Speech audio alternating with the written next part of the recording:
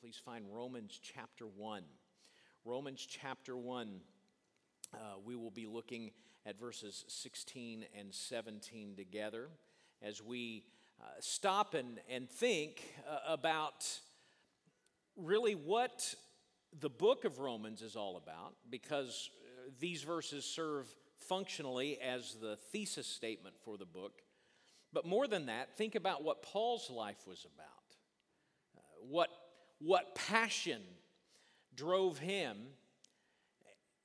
and ask ourselves, should we have the same kind of passion for the same kind of things that Paul had his passion for? So we've got a lot to do today, and I think we can be encouraged as a result. So Paul begins with these words.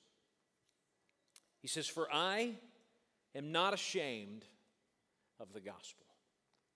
I'm not ashamed of the gospel. Now, we need to understand that everything that he has been writing in the first 15 verses is feeding his need to say this statement. And it's really important, I think, to understand why he felt the need to make this really kind of almost confrontational statement. I am not ashamed of the gospel. Paul, if you'll remember, had never been to Rome. He had never visited these Roman churches, these Roman Christians. And if you and I were told, maybe the greatest Christian who has ever lived is going to visit our city, visit our congregation, we might be super excited. But not everybody was thrilled that Paul was coming. In particular, there were a group of people, Christians from a Jewish background, who, from what we can gather as we go through the book, weren't excited about Paul showing up in their community and in their churches altogether. Because you see, Paul had this radical message that Jesus saves apart from the Jewish faith. In the early decades of Christianity, everybody came to faith in Jesus Christ through the context of the Jewish religion. They believed that Jesus was the Jewish Messiah, and so they put their faith in him, but they also continued on some level to put their faith in the rituals and the practices of the Jewish religion. And so for the early Christians, their relationship with Christ could best be described as the truest, most perfect form of Judaism. And so the gospel that they proclaimed tended to be Jesus and the Jewish faith. But Paul comes along, and Paul begins to proclaim that it's not Jesus and the Jewish faith. It's just Jesus.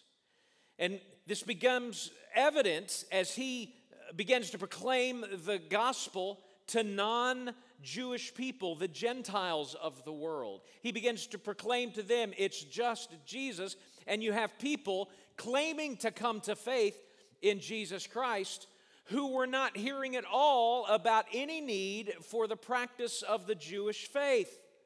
And this was Paul's MO. This is what he was known for. So it goes without saying that they understood what he was saying in verse 14, where he said, I'm under obligation, both to Greeks, barbarians, wise, foolish.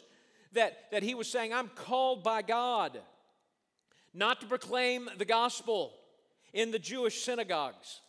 I am called of God to proclaim the gospel to those who are Gentiles, who are of the heathen and pagan nations, apart from the Jewish faith. That's who I'm called to proclaim the gospel to. And he says, I'm eager to come and preach this gospel for the Gentiles in Rome with you. And to that, a certain group of those Roman Christians would say, well, I'm not all that fired up about that. I just soon you stay away. And Paul, knowing that he has critics out there, says this, I am not ashamed of this gospel of Jesus and Jesus alone. Even though you may be threatened by it, even though you may not quite understand it, even if it sounds like religious chaos to you that just faith in Jesus saves, I'm not ashamed of it at all. Now, we're about to stair-step our way through the remainder of these two verses, and I need to say to you that I am indebted to the framework that we will use in going through these verses to Pastor Micah, our campus pastor at the Ridgeview campus. He is the parent of a 4-year-old, which means that he is in the why stage of parenting. He has a little daughter, Charlotte. Many of you know her, and she's at the stage right now where she asks why about everything. Why must I eat vegetables? Why must I go to bed at this particular time? Why can't I throw my brother off the back porch? Why? All of the whys. And perhaps it's because Micah is in the why framework of parenting that he began to ask why as he journeyed through these verses, and it helped all of us who were studying at the time see these verses, I think, more clearly. So I'm going to use that with you. So Paul says, I am not ashamed of the gospel. And we ask, why? And he says, for it is the power of God for salvation to everyone who believes, to the Jew first, and also to the Greek. It is the power of God. I'm not ashamed of the gospel because it is the power of God. It is the ability from heaven, from God, to save people, all people who would, he says, believe. Now let's make sure we understand in Paul's frame of mind what believe means. I'm afraid in the modern world, to believe something as it relates to Jesus, to believe in Jesus, is simply to say, I agree to a certain set of facts about Jesus and ascribe them to be true. I know some things about Jesus and affirm the truthfulness of it. And so our gospel in the modern church tends to be, know some things about Jesus, confess them to be true, and you will be saved. But that is not what Paul means when he says it is the power of God for salvation to all who believe. He is saying it is the power of God, this gospel of which I am not ashamed, this gospel of Jesus and Jesus alone, is the power of God to save for all who will build their life around it, who will place their absolute trust in Jesus and Jesus only, and not trust in other things to save them. Think of it this way. I know intellectually that if I jump out of an airplane with a parachute on, that parachute will physically carry me to the ground and I won't splatter like a bug. But I don't believe it until I jump out of the plane. All right, so here's what Paul is saying about the gospel of which he's not ashamed. He's saying there are basic facts about Jesus that you must confess. You must believe that Jesus alone has the capacity to save because he lived a sinless life, because he died a sacrifice on the cross for your sins and paid the penalty before God for your sins. You must know that to be true. But what I'm calling you to do is to also believe that, to place your trust in that. And he says if you do that, if you place your trust in that and that alone, you will be saved. That belief, putting your trust in the life and work of Jesus, is the power of God to save. Then he interestingly says, that's true of the Jew first and then the Gentile.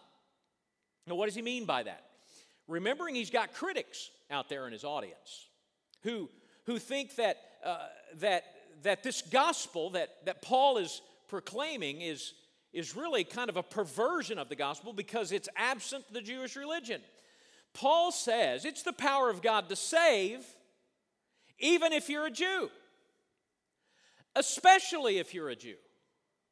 Jesus was a Jewish man who was the Jewish Messiah, who was the fulfillment of the Jewish scriptures. So if the gospel is true for anybody, if this confession of faith, if this gospel of which I'm not ashamed is true for anyone, it would be true for the Jewish people. So it's no different for you than it is the Gentiles who are believing that Jesus and Jesus alone is the pathway to salvation. So let's back up. Paul makes this kind of line in the sand statement. I am not ashamed of the gospel. Why are you not ashamed of the gospel, Paul? Because it is the power of God to save everyone. So let's ask, why? Why is it the power of God to save everyone? He goes on to say, for in it the righteousness of God is revealed from faith for faith. So it reveals the righteousness of God. Paul's not ashamed of the gospel. Why? Because it's the power of God to save. Why is it the power of God to save? For in it the righteousness of God is revealed from faith for faith. Now, I think just like we had to spend a little bit of time thinking about the word believe, we need to think a little bit about the word righteous or righteousness. And I think most of us, when we see that word, our default is to think of that word in terms of goodness. I am a parent of the era of the Finding Nemo movies. And so anytime I hear the word righteous, I can't help but think of Crash the Turtle going, righteous, righteous, as he rides the currents through the ocean. What is Crash the Turtle saying? He's saying, this is good. This is good. We tend to see goodness when we see the word righteousness, but that's not what Paul means here. He's not saying that it is the power of God to save everyone because it shows us how good God is.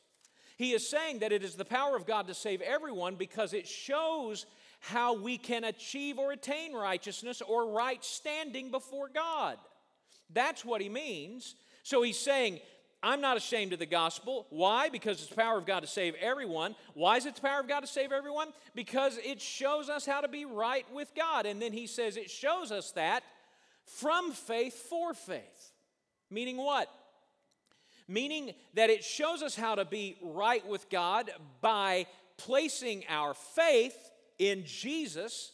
Going back, looping back to that concept of believing in the previous verse, it shows us how to be right with God by placing our faith in Jesus and by continuing to place our faith in Jesus. It's not that we come to salvation in Jesus and that's it, and we cash that in when we die. It is by placing our faith in Jesus and then continuing to live a life with our faith in Jesus and Jesus alone to save us, that we are able to be made right with God. So backing up again, I'm not ashamed of the gospel. Why? It is the power of God to save everyone. Why is it the power of God to save everyone? Because it shows us how to be right with God. Okay, well, why does it show us how to be right with God?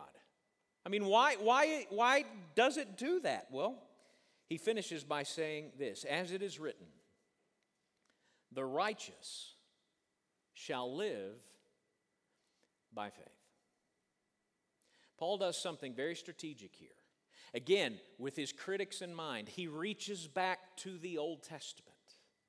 He grabs the Bible that they claimed to follow and says, yours, and because I'm a Jewish man, Paul would be saying, my very own scriptures point to this as the answer to the problem of man's separation from God. We live by faith.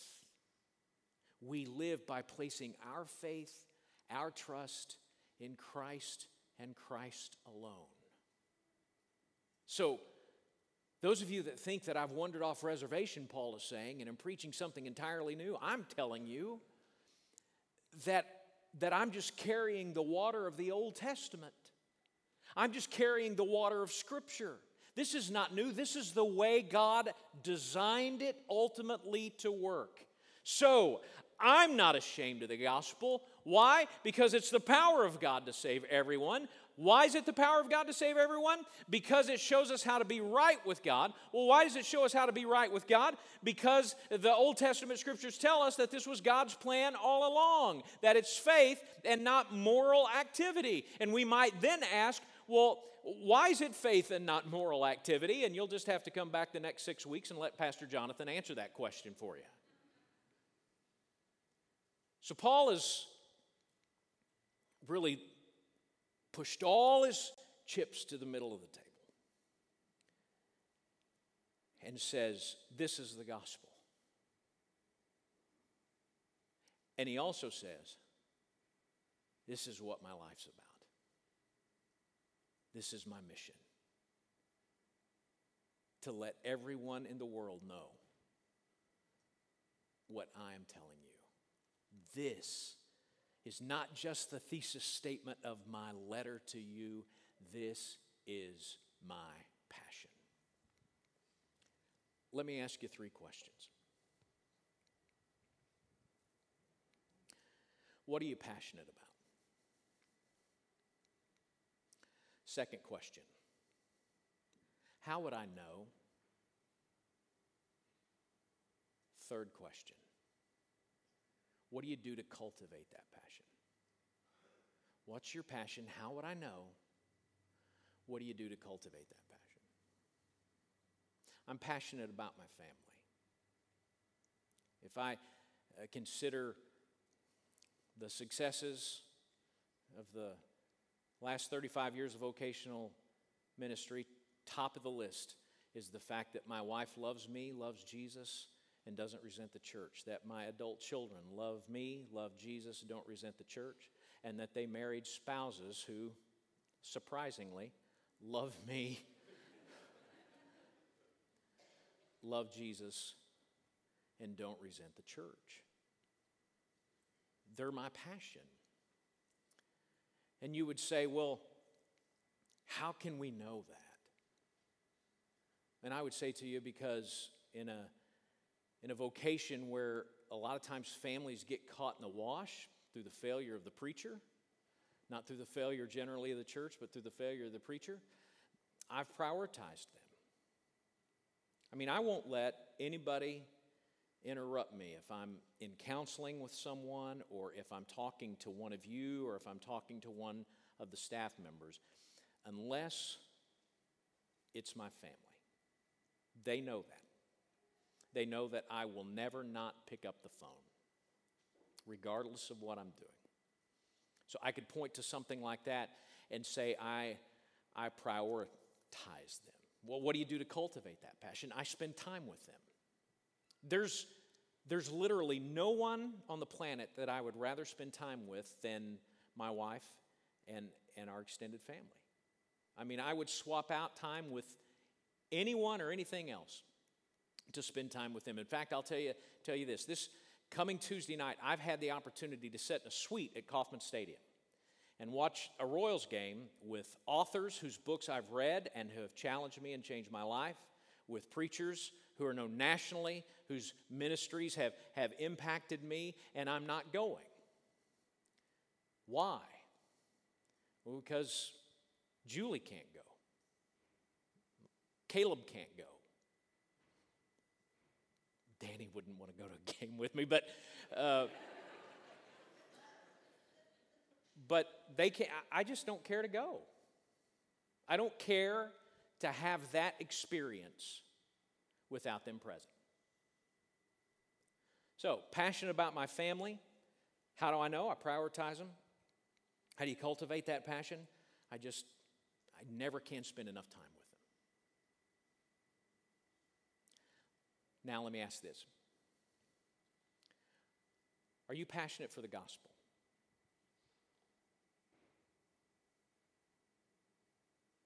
How would we know? How do you cultivate that passion? Here's what I know after years of doing this, and also through 55 plus years of looking at me in the mirror every day. Most of us aren't as passionate for the gospel as we'd like to think we are, or that we would like others to think we are. I also know this. I know that most of us, when really forced to deal with our really very tepid response to the gospel, want to know, what can we do to cultivate passion for the gospel of Jesus Christ? Using Paul's words to us today as a frame of reference, let me give you 3 ways to cultivate passion for the gospel. Number 1, live in the power of the gospel. Live in its power. What do I mean by that? Live with the notion, with the understanding, cultivate the understanding, the real experience viscerally in you that the only hope you have before God is the person and work of Jesus Christ. That Christ has done it all period. And there's nothing you can add to that. Live with that. Paul's passionate for the gospel. Part of the reason he's passionate for the gospel is because he lived that idea that it's Jesus and only Jesus that can save. In fact, in a wonderful passage of Scripture in a book called Philippians, chapter 3, it's about 50, 60 pages to your right from where you are in Romans. He is kind of rehearsing his moral and religious credentials. He's sharing his LinkedIn profile spiritually with the people of Philippi, trying to drive home that it's Jesus and only Jesus that saves, essentially by saying, if anybody in the world could be saved by their morality and their religion, I could. Here's what he says. He says, though I myself have reason for confidence in the flesh also, if anyone else thinks he has reason for confidence in the flesh, I have more. I'm better than you at religion and morality. I'm better than you. Can you imagine? He would have been fun at parties, wouldn't he? And then he begins to rehearse the criteria of the Jewish religion: circumcised on the 8th day, of the people of Israel, of the tribe of Benjamin, a Hebrew of Hebrews. I'm doing this better than anybody else. And then he begins to unpack how he's doing it better than anyone else. He says, as to the law of Pharisee, I'm a member of the most stringent sect of Judaism, who are zealous for keeping the law. As to zeal, a persecutor of the church. I was so fired up for the Jewish religion and so deeply convicted it was the hope for mankind that when I heard about this heresy called Christianity, I was on the front lines trying to root it out, a persecutor of the church. As to righteousness under the law, as to the ability to keep the law of Moses, look what he says, blameless. Blameless. No wonder, if he feels this way about himself, he's saying no one has more reason to have confidence in their morality and their religion to save them than I would. And you know what it's worth to me? Look at verse 7. But whatever gain I had, I counted as loss for the sake of Christ. It's loss. It's not helpful. Indeed, I count everything as loss because of the surpassing worth of knowing Christ Jesus my Lord. For his sake I have suffered the loss of all things and count them as, look at that, rubbish. The English Standard Translation has done me a favor here because it has delicately interpreted a word in Paul's language that if I were to translate literally here would fill my inbox from preschool parents saying, why did you teach my kid that word in church? It's not a swear word. It's important to know that. It's not a swear word. But it's coarse and it's shocking. Some English translations get closer with the word dung. I look at all I have proven with my life. And do you know what it has earned me? Nothing. Do you know what it is? It's dung. It's horse manure. Paul lived in the power that it wasn't on him. It wasn't something God was calling him to do. God was calling him to place his faith in Jesus and Jesus alone. Live in the power of that. Spend time thinking on that. And then next, live in the peace of the gospel. Live in the peace of the gospel. If I were to go back through my calendar over the years and look at the number one reason people request an appointment with me, it would be because they just don't feel saved anymore. I just don't feel saved. I don't know if I'm saved. And so they'll meet with me. And almost all the time they are. They are genuinely saved. Sometimes it's because deep sin has come into their lives and they've been in rebellion against God and they need to repent of that sin and restore the intimacy of that relationship with Christ. And at that point, if they're unwilling to do so, then I do say, well, I don't think you're saved either.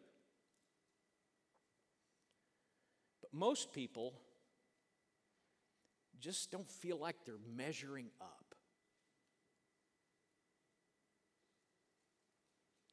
And so they don't feel saved. I don't know about you. I've been saved. I've been a follower of Jesus for 43 years. I sure thought I'd be further along. I sure thought I'd have my act together. more. I think a lot of people feel that way. And then when a faulty understanding of the gospel begins to latch on to that idea that we've got so far to go, we begin to think, well, I've just not done enough to keep my salvation. But if you understand that it's Jesus and Jesus alone, that will overwhelm you with peace and say, yes, like Paul later on in Philippians chapter 3, I need to continue to press forward for the upward call of God in Christ Jesus. I need to continue to push myself to be more obedient, more a reflection of His godliness and His character in this world. But when I stumble and fall, going to the wonderful benediction at the end of the book of Jude, now to Him who is able to keep me from stumbling, from losing my salvation, and cause me to stand in the presence of His glory with great joy. To the only God, our Savior, through Jesus Christ our Lord, be glory, majesty, dominion, and authority before time and now and forevermore. Amen. That gives peace. And peace develops passion. And the last thing, live in the providence of the gospel. There's so much theological weirdness in existence in the American church. But chief among the weirdness is really kind of the common notion that God got to the end of Old Testament and said, man, that didn't work. I'm going to have to come up with something new. I know what we'll do. And then the Jesus stream of relationship with God was born. That's not what happened. How do I know that's not what happened? Well, Paul's already alluded to it. He said, I'm not preaching to you something new. This was in the Old Testament. See, it's here. It's here. It was written even there. But then if you look at the writings of the New Testament, you see over and over how this plan of God to save us through Jesus Christ was formed before the very foundation of the world. God has providentially brought all of humanity to the feet of the cross to make a decision about Jesus. And when we understand that this has been the plan of God all along, and then we understand that the power of God saved me in spite of myself and keeps me saved in spite of myself, then guess what? I want everybody to know that. I want everybody to know that this has been the plan of God all along. And I want to share it with everybody I know. And that is passion. That's what Paul was about. Yes, he had a very specific function in the early church in establishing the church on planet Earth. But the broad parameters of what he was called to do are true of every person in here who names the name of Jesus. We have to have the same kind of passion that Paul had. And if just a fraction of the energy that we have spent arguing our positions on COVID and elections and a whole host of other things had been expended on the gospel of Jesus Christ, the last 20 months would have been a whole lot different. Our passion needs to be the gospel.